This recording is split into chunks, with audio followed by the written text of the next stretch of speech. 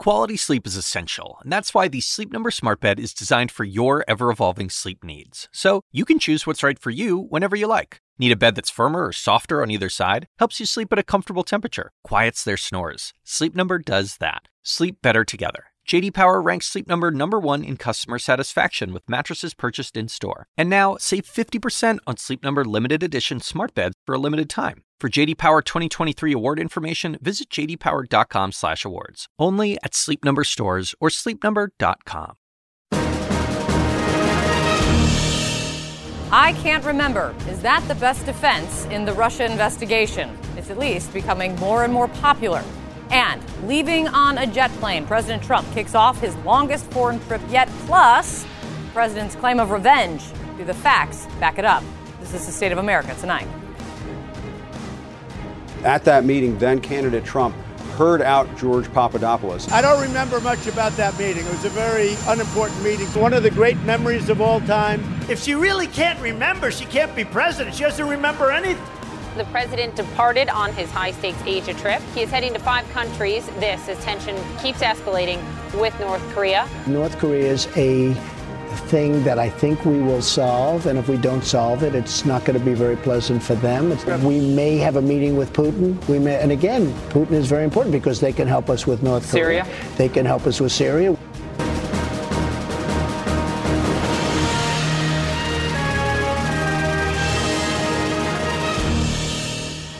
Hello, everyone. I'm Kate Baldwin, live in New York. To our viewers watching around the world, this is State of America tonight.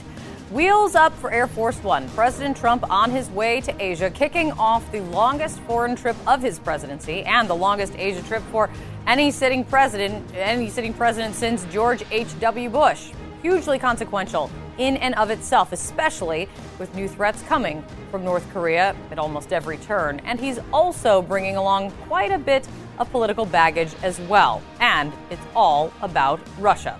First up, Attorney General Jeff Sessions facing new questions over statements under oath like this. You don't believe that surrogates from the Trump campaign had communications with the Russians. Is that what you're saying? I did not, and I'm not aware of anyone else that did. And I don't believe it happened.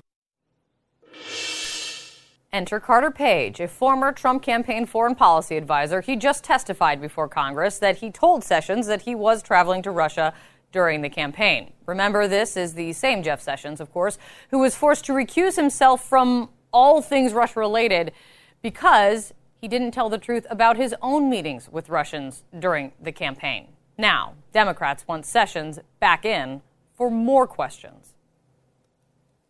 Well, again, he seems to have problems telling the truth on this subject. That's why I want him to answer these questions. That's why I want him to testify again. But ultimately, whether or not he committed perjury will be, again, I believe, Bob Mueller's call. While they try to jog his memory there, President Trump may need his memory jogged over here. Another foreign policy advisor, another campaign meeting, and another claim involving Russia. This time, it was to set up a meeting between then-candidate Trump and Vladimir Putin. When asked about it today, the president said this. I don't remember much about that meeting. It was a very unimportant meeting. Took place for a long time. Don't remember much about it. That may very well be true. But this is also the very same president who stood almost in that very same spot last week and said this. There's no hesitation. One of the great memories of all time. There was no hesitation. Great memories of all time. Greatest memory or not, you will likely remember that the president has previously made it very clear there was no contact with any Russians during the campaign. Can you say whether you are aware that anyone who advised your campaign had contacts with Russia during the course of the election?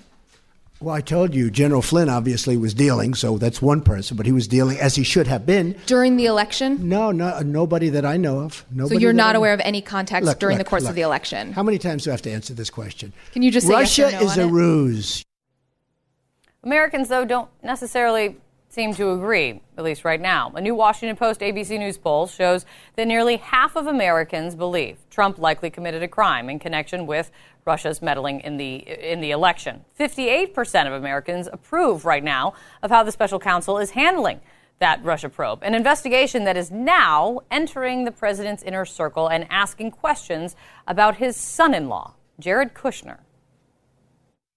We're told that investigators have asked witnesses about whether Kushner played any role in the firing of Comey, and we've heard different accounts from sources. Some say Kushner was a driver of the president's decision. Others simply say that he didn't oppose it and that it was something that the president had already made up his mind about, that he was intent on doing this. Well, now even some of the president's supporters are starting to say it's time for Kushner to go. I think it's time for Jared Kushner to go home. Jared Kushner was very much involved in the Manafort decision. He was involved. He said, don't fire Comey on day one. When Jeff Sessions and Steve Bannon were saying you either have to fire Comey day one or you're stuck with him, he said, don't fire him. And then in May, he said, fire him.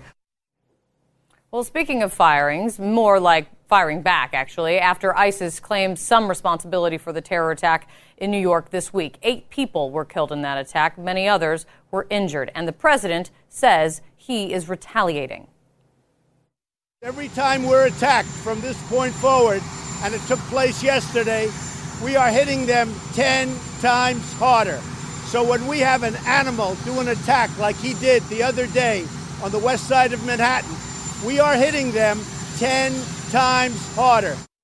Now, seriously, 10 times harder would be a major escalation in the military fight against ISIS. But the fact is, right now, there's no evidence that that is actually happening. Publicly available data released by the U.S.-led coalition fighting ISIS shows that airstrikes against ISIS have remained constant over the last few days. Of course, there are always special operations forces, but what the reality is, ISIS has suffered multiple battlefield setbacks in recent weeks, losing many of its cities. They're left with a few small towns on the Iraq-Syria border, so there are just fewer targets to strike. So, to be clear, it is still unclear what exactly the president means when he says we are hitting them back 10 times harder. What is clear, though, is that the president would like everyone to focus their attention over here. Drama with the Democrats. A former chair of the Democratic National Committee is claiming in a new book that Hillary Clinton's campaign essentially bought and controlled the Democratic Party while there was still a contested Democratic primary happening. There was another Democrat still running for the nomination. And while there's not yet evidence that anything illegal happened, Bernie Sanders supporters now say they have been vindicated. Is Senator Sanders angry?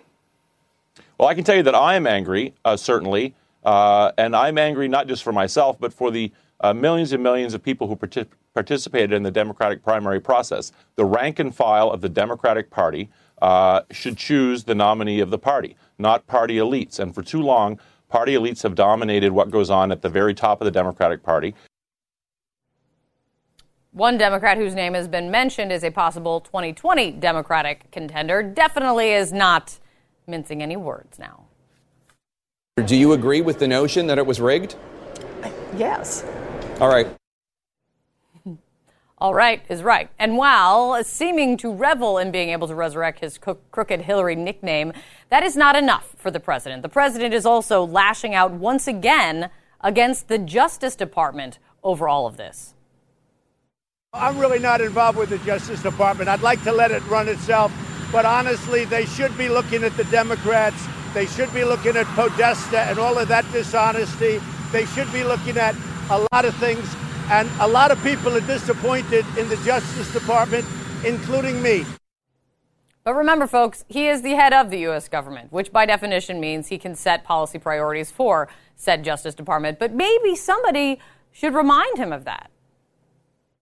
There's no hesitation. One of the great memories of all time, there was no hesitation.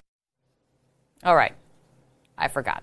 All right, let's take that great memory and let's head overseas. President Trump is en route to Hawaii right now. It's a quick pit stop of sorts before embarking on this 12-day tour of the Asia-Pacific region. CNN's Ryan Nobles is in Honolulu ahead of the president's arrival and visit there. Ryan, what is the White House saying about this trip, this very big trip?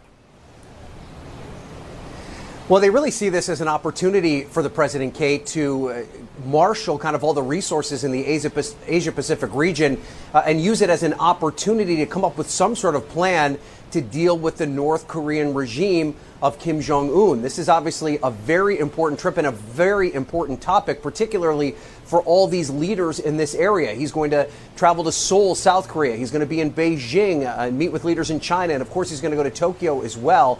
These are all very important people that play an important role in this conversation as to how to keep this area safe. But it's difficult to see how much focus that the president has on this particular topic, because at least his public comments right now have to do with things happening in Washington. And in the past, when he's made these trips overseas, it's been an opportunity to kind of remove himself from the controversies of his administration and focus on these issues overseas. And he's done relatively well in these settings. So far, though, en route here to Hawaii, the president's been active on his Twitter feed, and he's talked about everything except for what the challenges that he is facing here on this trip. So it'll be interesting to see how he deals with all of that over this very important trip, the longest of his administration, and as you mentioned, one of the longest trips by any president to the Asia-Pacific region. I guess the folks who are in charge of the scheduling for the trip are probably happy, at least on anything else but the trip at hand. But we'll see exactly how this plays out. There are multiple days ahead and multiple time zones to deal with. It's tough for anybody. Great to see you, Ryan. Thank you. But Ryan, of course, has the hardest job of all. He's in Honolulu. Coming up, how is this for a week? Indictments, guilty pleas, your son-in-law is now facing questions, and your attorney general still just can't seem to remember. Is the president feeling the heat of the Russia investigation, or is this more of the same? And everyone's eyes are just glazing over. The panel is next.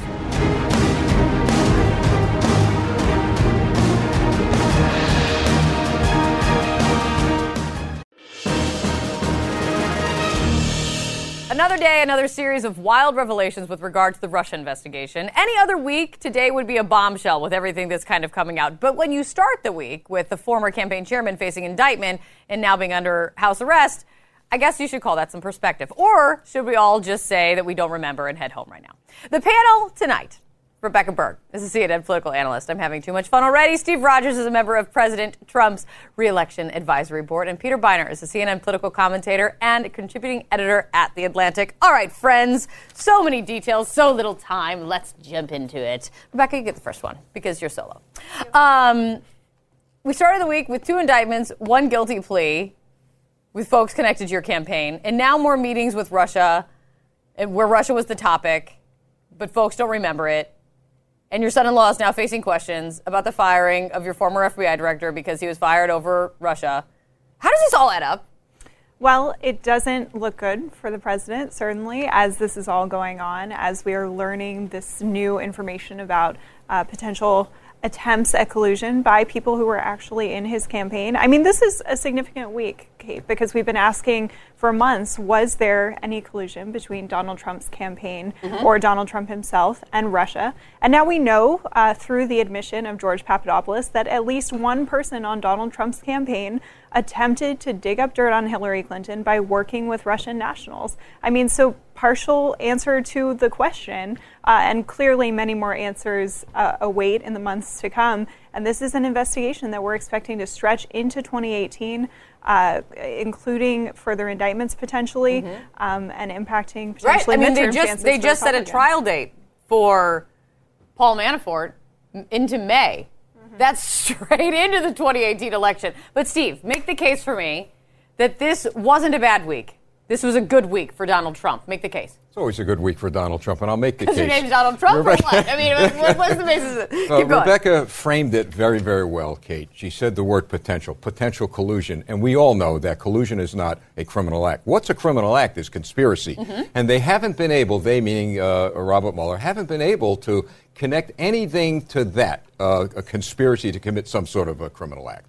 So that's why it's a good week, and I think it's going to remain to be many good weeks for the president, because in my view, and you know how I feel, there's really nothing there. So it's a good week when conspiracy hasn't yet been proven, Peter. I actually think that the reason Donald Trump is doing okay politically has nothing to do with the substance of this. It has everything to do with what happened with Jeff Flake and Bob Corker. Tell me. Because I think what we've seen in the last few weeks is that, look, to impeach Donald Trump, you're going to need some Republican support.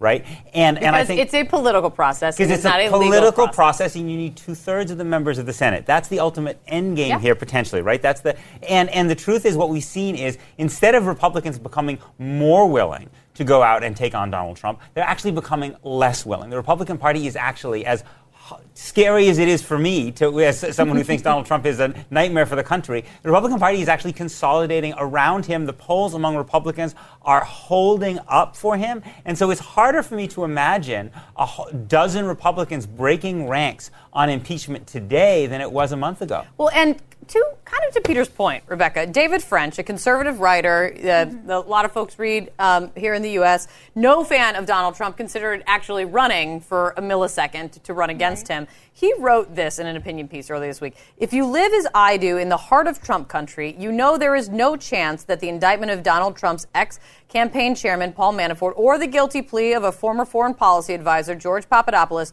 will alter our political dynamics. Mr. Trump's supporters will stand by their man. So what does this mean then? Nothing matters? No, I wouldn't say that. But you have to take ultimately the sum total of this investigation, and you have to because there's so many little pieces, so many. It's like an episode of the Game of Thrones, which is impossible to follow on a good day. There are so many characters. And so the challenge for Democrats and Republicans who oppose the president will be to explain this investigation as it goes along, and at the conclusion of the investigation, if it is as complicated as it is right now. There are so many characters to keep track of. Someone like George Papadopoulos, who the public was not necessarily aware of before this week. And so it is difficult for it to resonate in the public for that reason. And of course, most people in America, their main concern in terms of the president is tax reform, healthcare, policy issues that affect them every day of their lives, and not necessarily the Russian investigation. Because the numbers are fascinating. The recent poll numbers, that 49%, almost half the people polled, thought that Donald Trump likely committed a crime with regard to Russia. They think that Mueller's handling of the investigation, 58% of them approve of how it's going so far. And 68% approve of charges being filed against Paul Manafort. I mean, why wouldn't it be like 99 if he's actually laundered the money that he said that he did?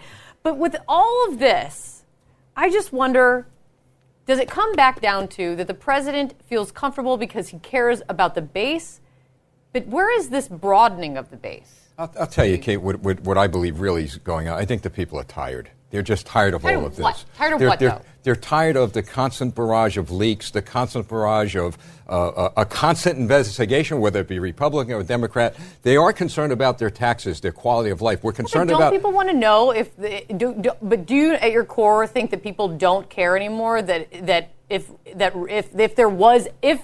you have a definitive answer in the end, when Mueller's done with his investigation, if there was any collusion, any obstruction, anything, do they not care? Yeah, I believe at the end of the day, sensible people do care. Okay. But right now, what they do care about, as we said, their quality of life. We have a real difficult time with North Korea right now. They're concerned about overseas. But until then, let it run its course. And you know what? I think at the end of the day, and again, in my view, they're going to find out that they were going down a rabbit hole regarding the president. Final thought?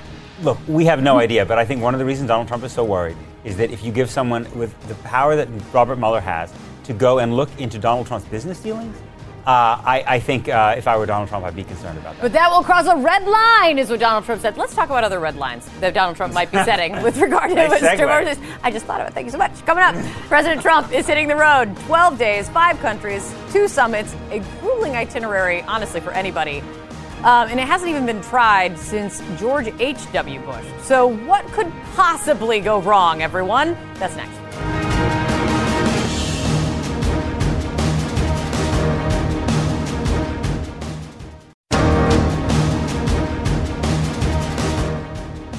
The United States has great strength and patience.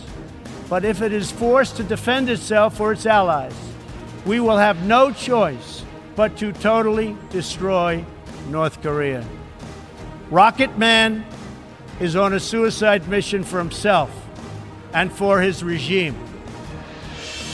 President Trump there belittling the North Korean leader's Rocket Man once again. Remember, that was at the United Nations General Assembly meeting in September. If that's what he's comfortable saying at the UN, What will the president say when he is within missile range of South Korea and Japan? Let's figure it out. Let's discuss this. If, Peter, this is my question. There are so many different important topics to be discussed on the trip, and they will be hit on multiple summits, multiple leaders, all this stuff. But overall, with the threat from North Korea, if there's another North Korean test while he is there, what happens? We don't know. And one of the things that's, I think, so frightening is that it seems like Secretary of State Tillerson has been trying to establish some form of communication with North Korea, right? We really don't know that. Right after but then he's getting his legs cut off. That's exactly right. I think one of the reasons that Bob Corker was so terrified, and the reason he used that World War III phrase, is that I think he has a sense that Trump is preventing the U.S. government from actually developing effective channels of communication with North Korea. That's very frightening, given the fact that we don't know how the North Koreans are necessarily going to interpret Donald Trump, two highly erratic leaders, in a situation where there could be further tests and there could be ambiguity. That, I think, is really the frightening part. But also, at the very same time as he heads over there, the president's unpredictability on foreign policy, his blunt and unconventional, as we are very used to now, his approach to foreign policy, it's well known now. I mean, I've heard that foreign leaders, they don't even pay attention to his Twitter feed anymore because they just see it as noise. It's not the real policy coming out from the United States. So does that mean expectations are lower for the president heading overseas now? Potentially. I mean, there is a sense that his style of governing, shall we call it, has become a little bit normalized, even abroad. But not necessarily in the context of North Korea, and that's one of the most pressing foreign policy challenges and national security challenges that the president faces as he goes on this trip. We've seen that Kim Jong-un responds to the president's tweets with very strongly worded statements, with continued tests, as a show of strength against the president and against the United States in front of his people. And so I wonder if some of these leaders, as they're having conversations with the president in Asia, will try to impress upon him how delicate the situation is with North Korea, and that maybe he should tone down his rhetoric in that case specifically. Steve, what do you think the president needs to get out of this trip? Well, he's going to get a coalition of countries in that region to stand up against North Korea. I believe he is. There's a coalition standing up now. What do you think? He leaves North Korea. He returns from this trip, and it's a success because he's gotten what? Is it China saying we'll completely cut off all trade with North Korea? Look, I believe that he will have China step up more. Keep in mind that China does not want to see a war in that region. They've got a lot to lose. Second of all, the president said from the outset, he wants them to believe he's unpredictable. So when he goes out and he makes these statements, he's showing strength. Many, many years, Republican and Democrat got us to the point we are now. And as the president said, the only way you deal, believe me, it's like dealing with a thug in the street with this North Korean dictator. The only way to deal with him is to let him know that there will be a price to pay if you cross that line. He's not wrong. That it has been decades of failed policy or just ineffective policy to get North Korea to change their way. Right. It's been ineffective because North Korea has a very rational reason, as horrific as this regime is, for having nuclear weapons. They see what happens to America's adversaries when they don't have nuclear weapons, right? They saw what happened to Saddam Hussein. They saw what's right. So there's a reason that American policies, in fact, the negotiations of the Clinton administration were the most effective in slowing down the North Korean program, even though they cheated and we cheated, which is the part that doesn't get discussed as much. We didn't deliver the fuel that we were supposed to deliver. Donald Trump's way increases the risk of miscalculation, which could be horrific. Can I ask you guys about one other thing? We have no time per usual left. What do you make of the president today saying that basically the United States has retaliated 10 times harder against ISIS after the New York City attack? The data does not support that. I'm wondering, what is the president saying? I'll tell you what he's talking about. We are decapitating ISIS very, very severely in the Mideast. And I'm sure as we speak, their special operations forces doing a lot of damage to them. They lost Raqqa last week. And I understand, and I heard a report today, that the bombings are absolutely increasing rapidly on a lot of their operations. But that's what we don't see, well, you won't reported from the Pentagon. And they have to report it. We also know that there have been, according to one report, more civilian casualties in the first few months of the Trump administration than there were in the last 3 years of the Obama administration. So I think it's probably is true that Donald Trump is allowing the military to attack with fewer restrictions. That may have some benefits. It has real costs, too. Well, and the other thing that I do wonder is, what about this whole not telegraphing our military moves and what we're going to do? When you say it's unpredictable, but he's telling him we're going to hit you back 10 times harder. a little bit of, I don't know, mixed messaging. But I still have the best memory of everybody at this table. I'm just saying it. Great to see all of you. Thank you so much. This is day 288 of President Trump's administration. That's the State of America tonight. Remember, you'll see us back here next week.